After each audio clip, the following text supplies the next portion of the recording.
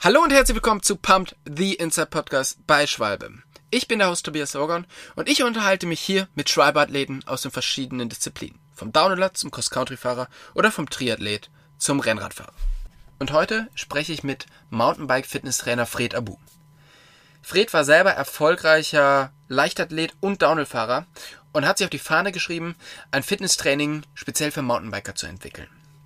Weil oft geht es gar nicht um die Maximalkraft, die man so entwickeln kann, sondern dass man die auch aufs Pedal bekommt. Und deshalb ist Koordination und Stabilisation extrem wichtig beim Training. Er hat ein 10-Wochen-Programm mit MTB News entwickelt, was einen fit für die Saison macht. Was ihn motiviert, neue Trainingsmethoden zu entwickeln und warum er ein Nachwuchs-Downhill-Team unterstützt und organisiert, das erfahrt ihr in dieser Folge von Pumped.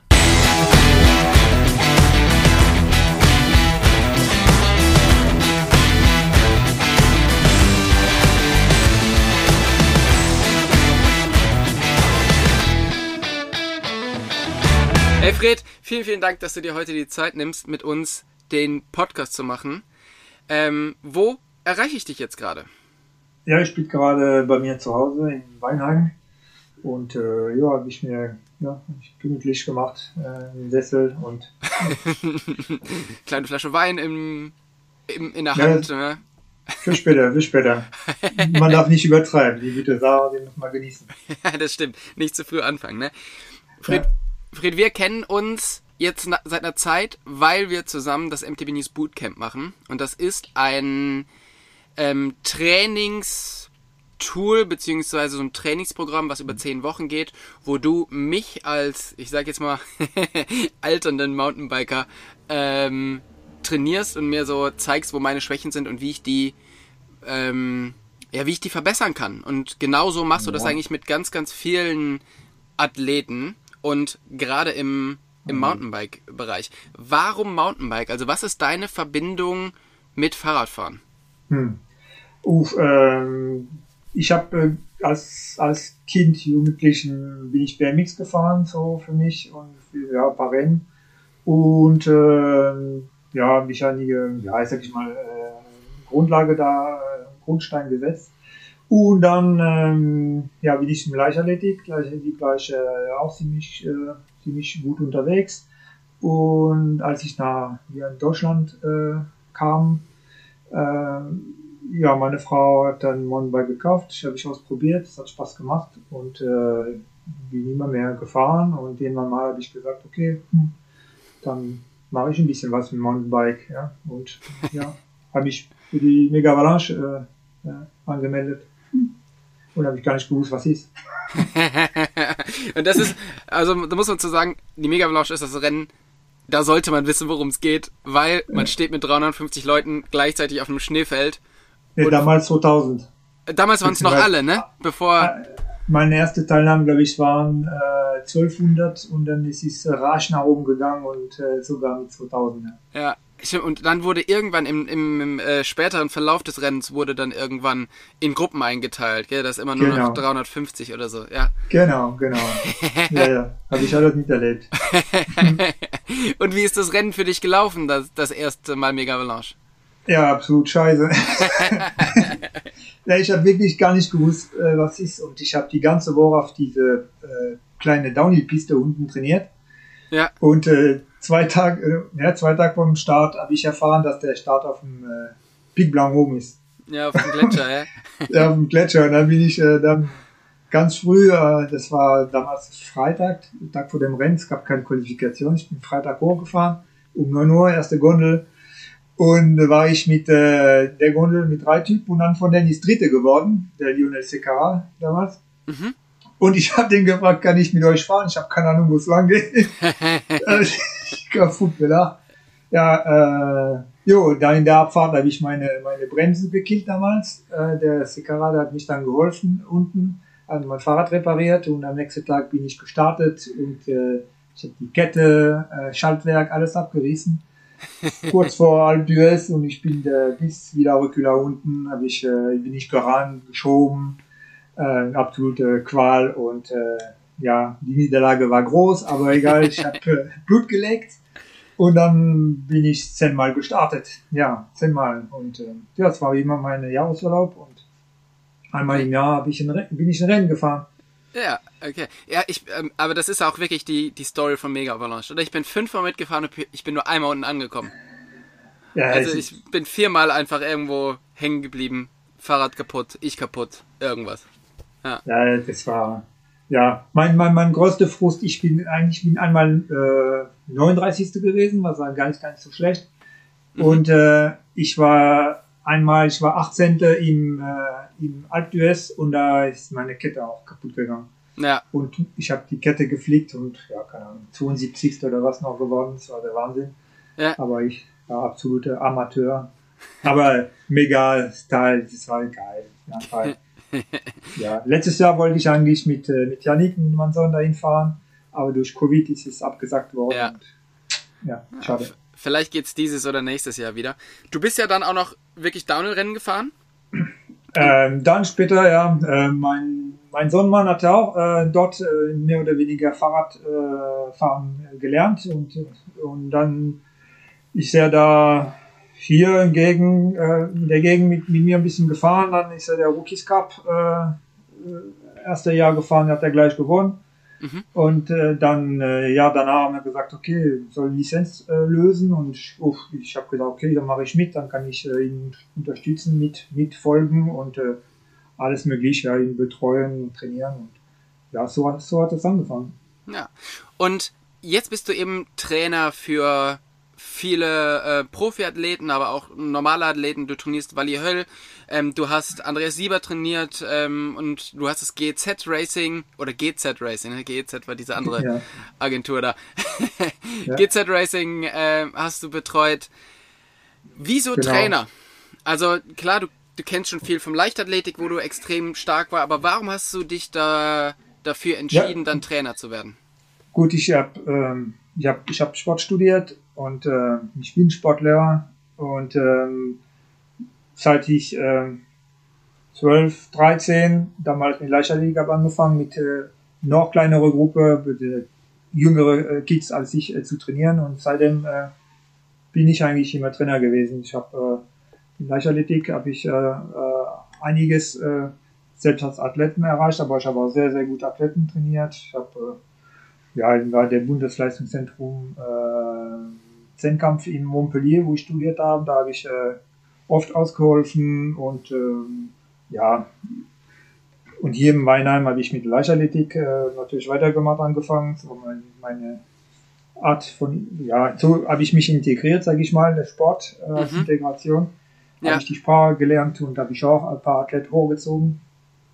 Und als ich dann einfach keine Lust mehr gehabt habe, mich das für die andere zu opfern, sag ich mal, da habe ich angefangen mit dem Fahrradfahren und diese Traineradern steckt ganz, ganz tief in mir und dann habe ich einfach gesagt, okay Leute, wer Bock hat mit mir zu fahren und ich kann gucken und ich habe einfach super Augen. Dann Yannick hat angefangen und habe ich gesagt, wenn ich der Yannick unterstützt, warum soll ich nicht andere Leute mitziehen?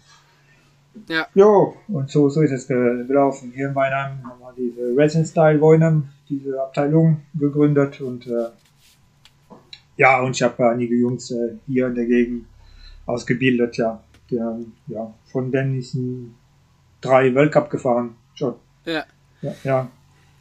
Das ganze Training für Mountainbiken, das hat sich ja vor einigen Jahren komplett gewandelt. Also im Downhill-Mountainbiken war es ja früher so, dass man eher sehr viel an der Bar trainiert hat und das Rennen dann quasi für viele dann nur noch zum Spaß da war. Aber da ist natürlich dann auch sehr viel Professionalität reingekommen und im Cross-Country war ja schon immer viel Training, aber trotzdem so mit Nino Schurter hat sich so irgendwie dieses Training nochmal komplett gedreht. Also es ging nicht mehr nur um Strecke fahren, um Ausdauer, sondern jetzt ist das dazu gekommen, was du eben jetzt, worauf du spezialisiert bist, also viel Stabilität, viel Kraft, aber eben nicht mit den nicht mit mega vielen Gewichten. Dieses moderne Training, also was beinhaltet ein gutes modernes Training? Ja, das ist sehr, sehr komplex, ja. Aber diese Krafttraining, so wie du gerade gesagt hast, mit viel Gewicht, das sollte man auch machen. Natürlich, um die maximale Kraft zu entwickeln. Kraft braucht man immer in ganz viele Situationen und manchmal die brenzliche Situation, da braucht man am meisten Kraft, wenn man die Sache retten will. Ja. Wenn die Fliehkräfte da wirken oder die Schwerkraft wirklich stärker als du ist, dann muss man die Beschleunigung, die muss man das abfangen können. Aber es wichtig ist eigentlich die Kraft, die man hat, die auf den Punkt zu bringen. Und mir bringt gar nichts, 200 Kilo beim Kniebeuge zu drücken, wenn ich mit einem Fuß nur 40 Kilo auf die Pedale bringe. Ja. Und dann muss man lernen, dann die Kräfte auf den Punkt zu bringen und geht viel über Stabilisation, Koordinationstraining, dann diese intramuskuläre Koordination. Und das kann man mit vielen Geräten trainieren, kann man auch mit Anfahrergeräten trainieren, muss man vorher die Idee haben und ein bisschen Plan haben, wie die Bewegungsabläufe aussehen. Aber du trainierst ja weniger mit Maschinen, oder? Also so richtig, wie man das jetzt kennt, irgendwie, wo es wirklich genau um eine Bewegung geht. Also jetzt der Butterfly oder irgendwie solche Sachen. Das machst du relativ wenig, oder? Nee, relativ wenig, aber trotzdem, wenn man wirklich diese maximale Kraft, die musst du einfach drücken. Ja? Und wenn du dich mehr auf Gleichgewicht und Stabilisierung des mehrere Gelenke konzentrierst, was auch sehr, sehr gut ist, ja. Aber da wird diese maximale Kraft auch nicht unbedingt gefördert. Das heißt, man soll schon in der Vorbereitungsphase, es gibt unterschiedliche Trainingsphasen, wenn man auf maximale Kraft geht, dann sind die Übungen, die man kennt, wie Kniebeuge oder Bankdrücken, Kreuzheben, und die kann ich auch in der Beinpresse besuchen und dann mal richtig mich austoben, ja. Ja. Aber wenn man diese Kraft hat, dann muss man damit umgehen können. Und das ist dann der andere Teil des Trainings. Und da müssen wir, viele mit Gleichgewichtkoordination, wie gesagt. Also ich glaube, dass ganz viele Leute gehen halt ins Fitnessstudio und drücken halt irgendwelche Gewichte, weil da sieht man natürlich auch, was man gemacht hat, oder? Bei mir war das früher auch immer so, wenn ich trainiert habe, als ich noch Rennen gefahren bin, da bin ich halt sehr, sehr viel Rad gefahren und habe dann halt irgendwie versucht, Gewichte zu stemmen. Und Stabi-Übungen waren aber immer relativ wenig, weil die mir auch nicht so richtig viel Spaß gemacht haben, weil die natürlich, du siehst erstens nicht, was du machst. Ja. Und die sind irgendwie eklig, weil die halt so ganz schnell anfangen, weh zu tun. Ja, und brennen manchmal. Genau. Und aber was würdest du sagen, wenn du so ein Gym-Training hast oder wenn du einfach Training machst, was nicht auf dem Rad stattfindet? Wie viel Prozent von dem Training sollte Maximalkraft sein, also wirklich mit hohen Gewichten, und wie viel von dem Training sollte Stabilisation und Koordination sein? Ja, das ist schwer zu beantworten, sag ich mal. Es ist immer die Frage, welcher Umfang, ja.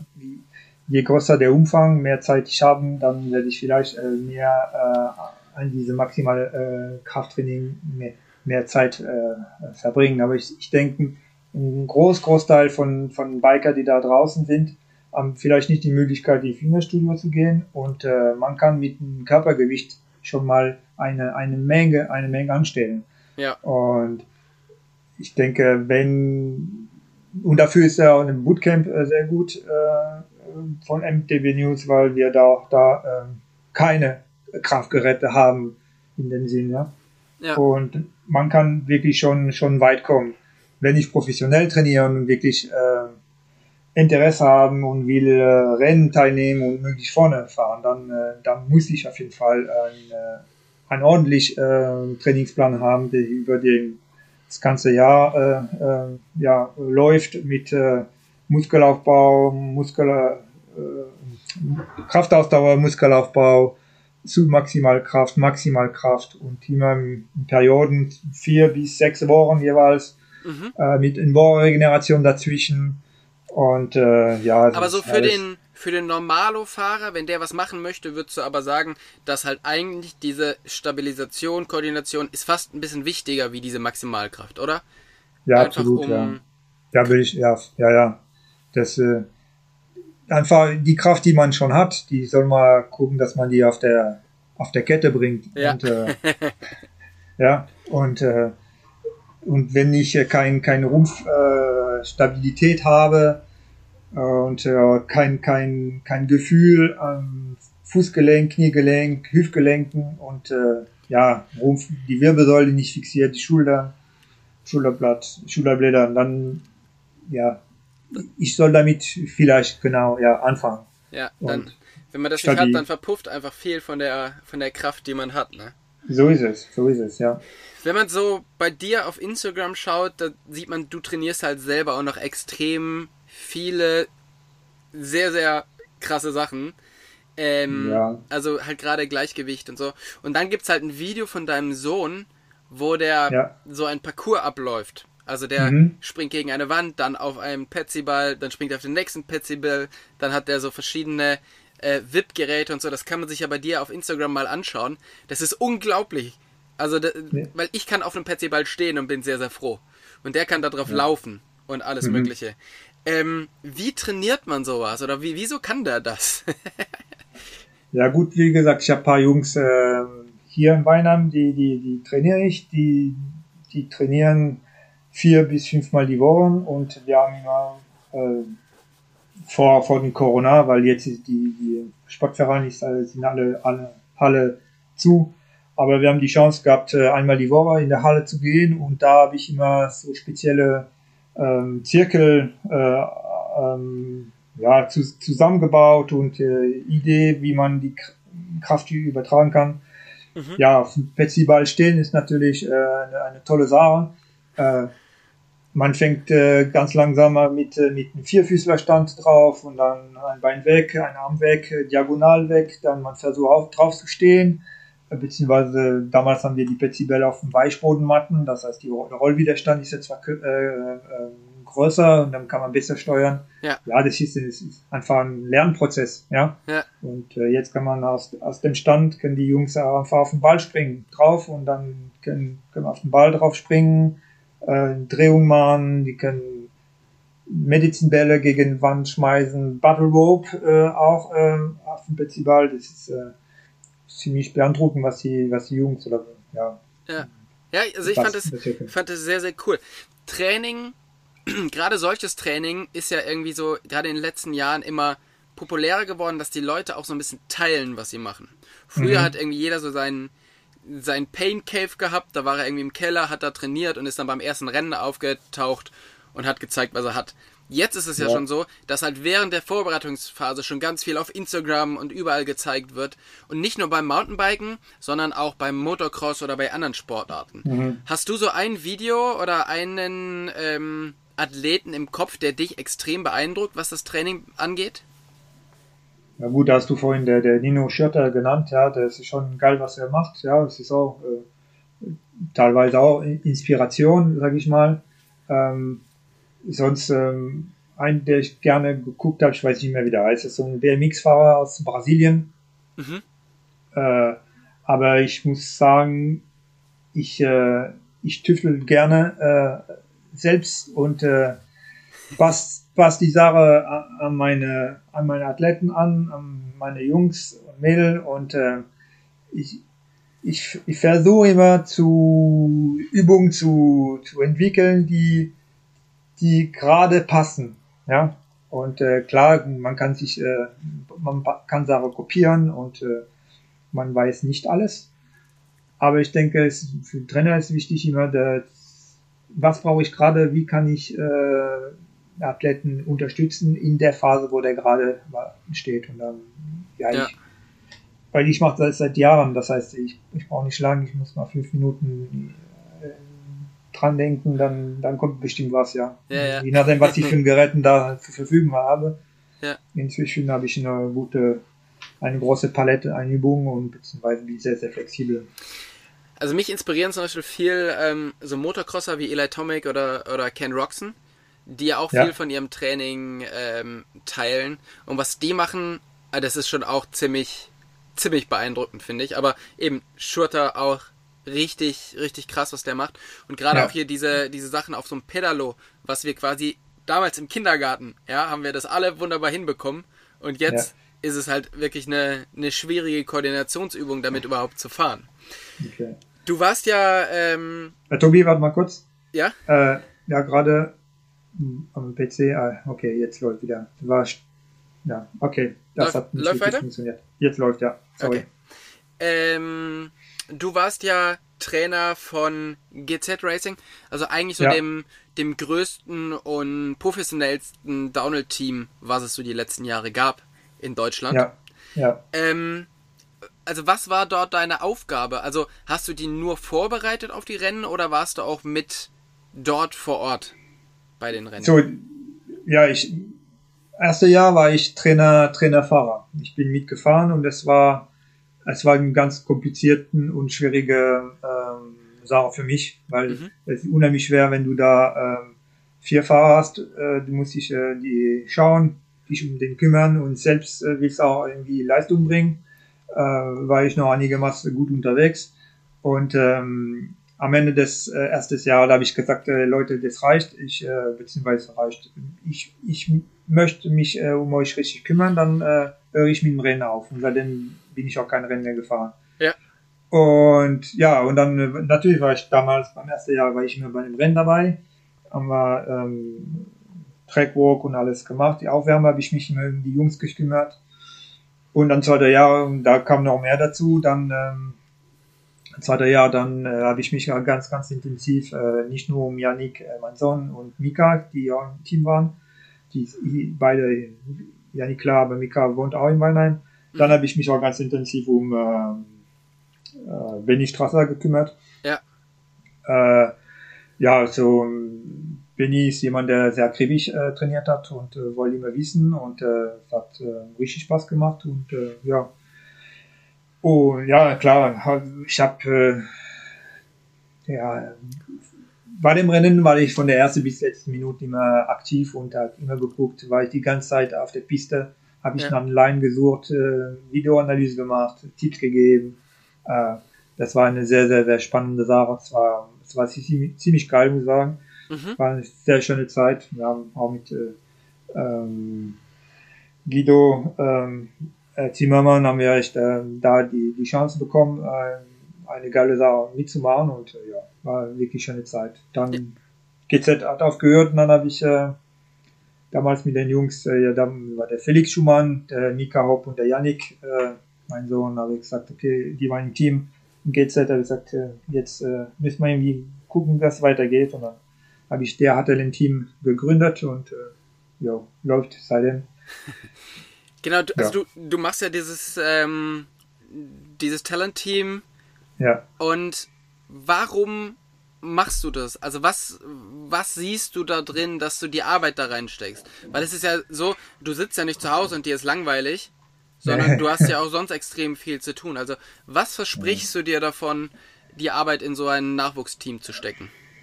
Das ist meine, wie sagt man, soziale Ader. Ich unterstütze meinen Sohn, soweit es geht, und ich meine, der ist bis jetzt hat alles ganz gut funktioniert und er ist wirklich gut geworden. Und dann, wie gesagt, der Mika, der wohnt auch hier, das habe ich auch rausgezogen und wenn ich dabei bin, warum soll ich die andere Leute nicht davon profitieren lassen? Und ich habe gedacht, ich versuche mal jetzt Jugendtalente hochzuziehen.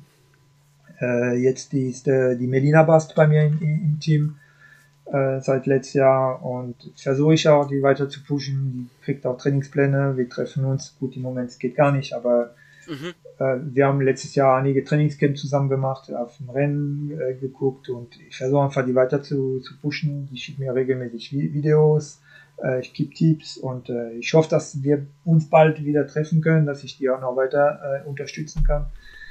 Ja, ich will einfach den Sport weiterbringen. Ja, damals bin ich gefragt worden und dann bin ich in Val d'Isole bei der WM dabei gewesen und habe die Junioren unterstützt, ja.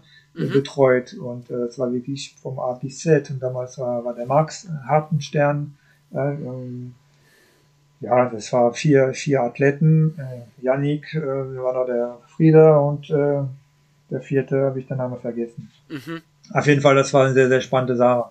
Ja. Und, ja. Und jetzt, wo du natürlich sehr viel Einblick auch in die Jugend des Sports hast, wie siehst du das? Also wie schaut es um den Nachwuchs in Deutschland im Downhill-Sport aus? Ja, schwierig.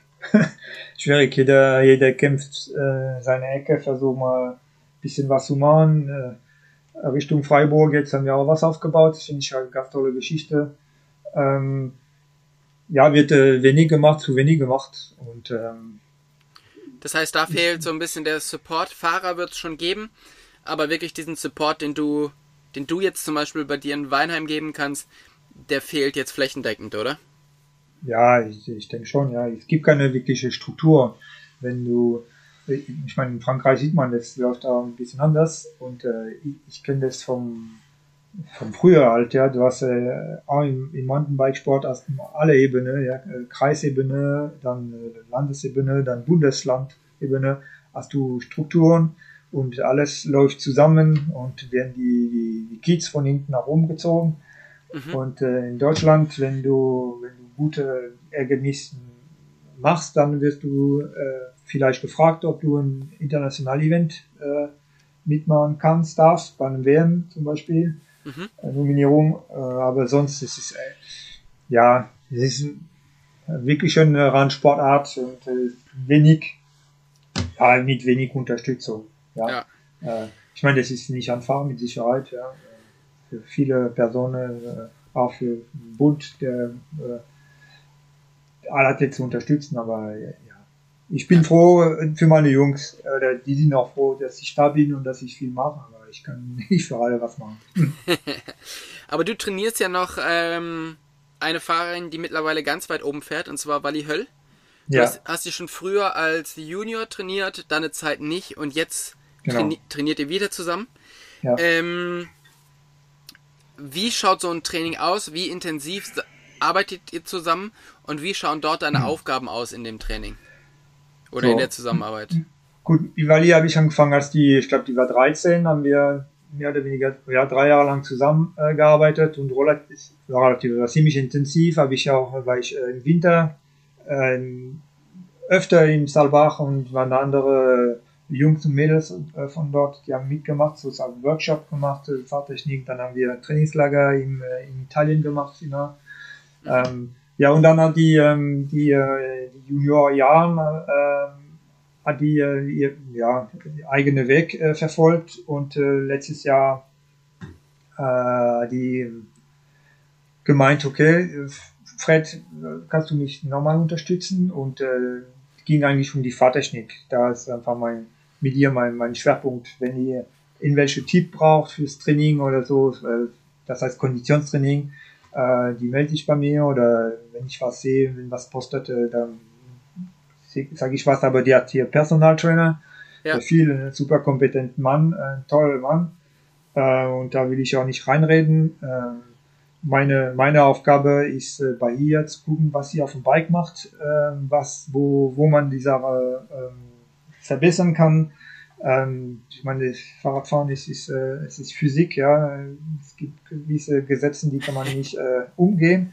Ja. Und wenn man Augen dafür hat, kann man einige Sachen verbessern. Es ist aber wirklich bei ihr echt im Detail. Und die hat, ich sag mal, von Anfang an die richtige Impuls bekommen. Und das heißt ja, es gibt ganz, ganz wenige Fehler, die sie macht, weil die einfach was falsch gelernt hat. Jetzt die Entwicklung der Kraft, kann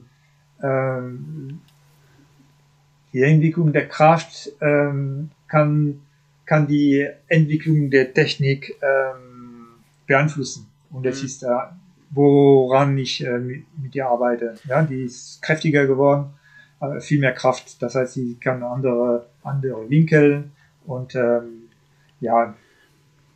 Fußgelenk, Kniegelenk. Aber wie schaut so wie schaut so ein Training aktuell aus, wo man sich ja eigentlich nicht treffen kann? Weil Wally ist halt in Salzburg, du bist in Weinheim. Die schicken mir Videos und dann gucke ich immer ein bisschen nach. Die ganze, oder die fährt jetzt, war die Südfrankreich ziemlich lang. Ich Videos bekommen und geschaut, was sie macht, und sie wird auch, wir werden uns bald treffen, und da anhand der Video, die ich bekommen habe ich schon einen Plan, was mit ihr zu tun ist.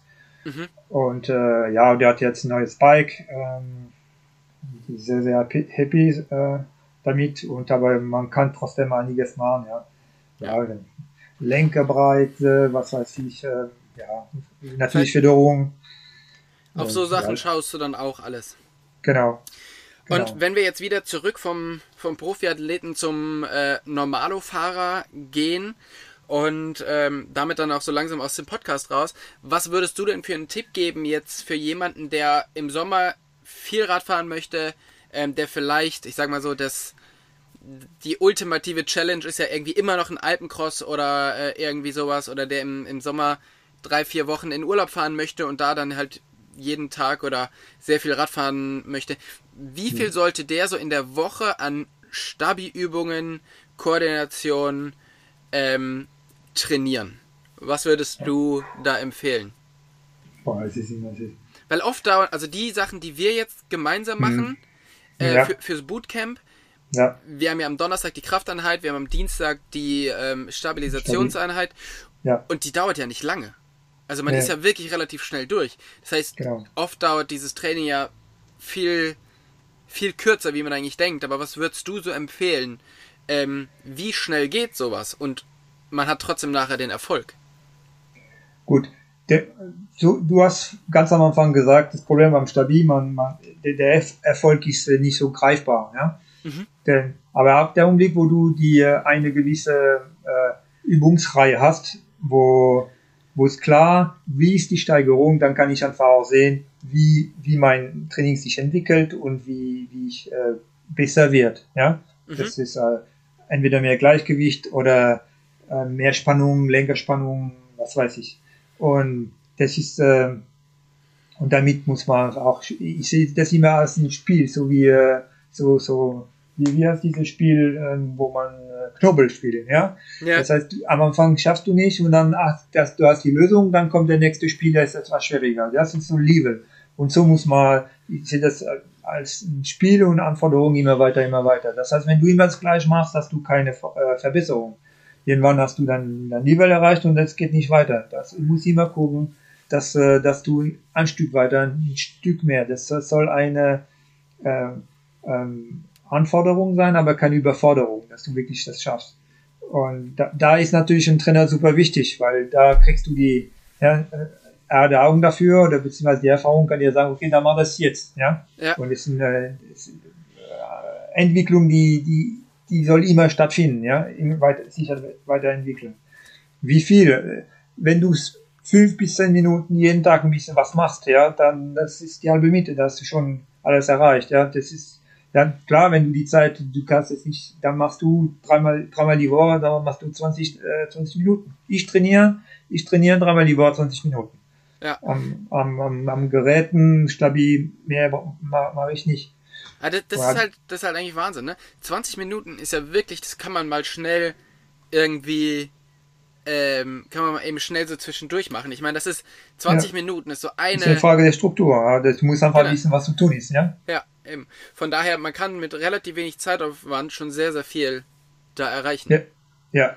Ich freue mich auf alle Fälle auf unsere nächste Trainingseinheit, wenn wir wieder zusammen in Weinheim sind und für das Bootcamp neu produzieren. Freue ich mich auch. Und ich hoffe, du bist mit meinen Erfolgen dann zufrieden. Ja. Und hey, Fred, vielen Dank für die Zeit. Für dich war es eine schöne Herausforderung, und ich denke, haben wir schön gemeinsam, machen wir das echt schön, und das will ich weiterbringen. Auf alle Fälle. Hey Fred, vielen Dank für deine Zeit. Wir sehen uns in 2 Wochen, glaube ich, wieder. Bis dahin wünsche ich dir alles Gute und mach's gut. Alles klar, mach's gut. War schön mit dir. Tschüss. Ciao.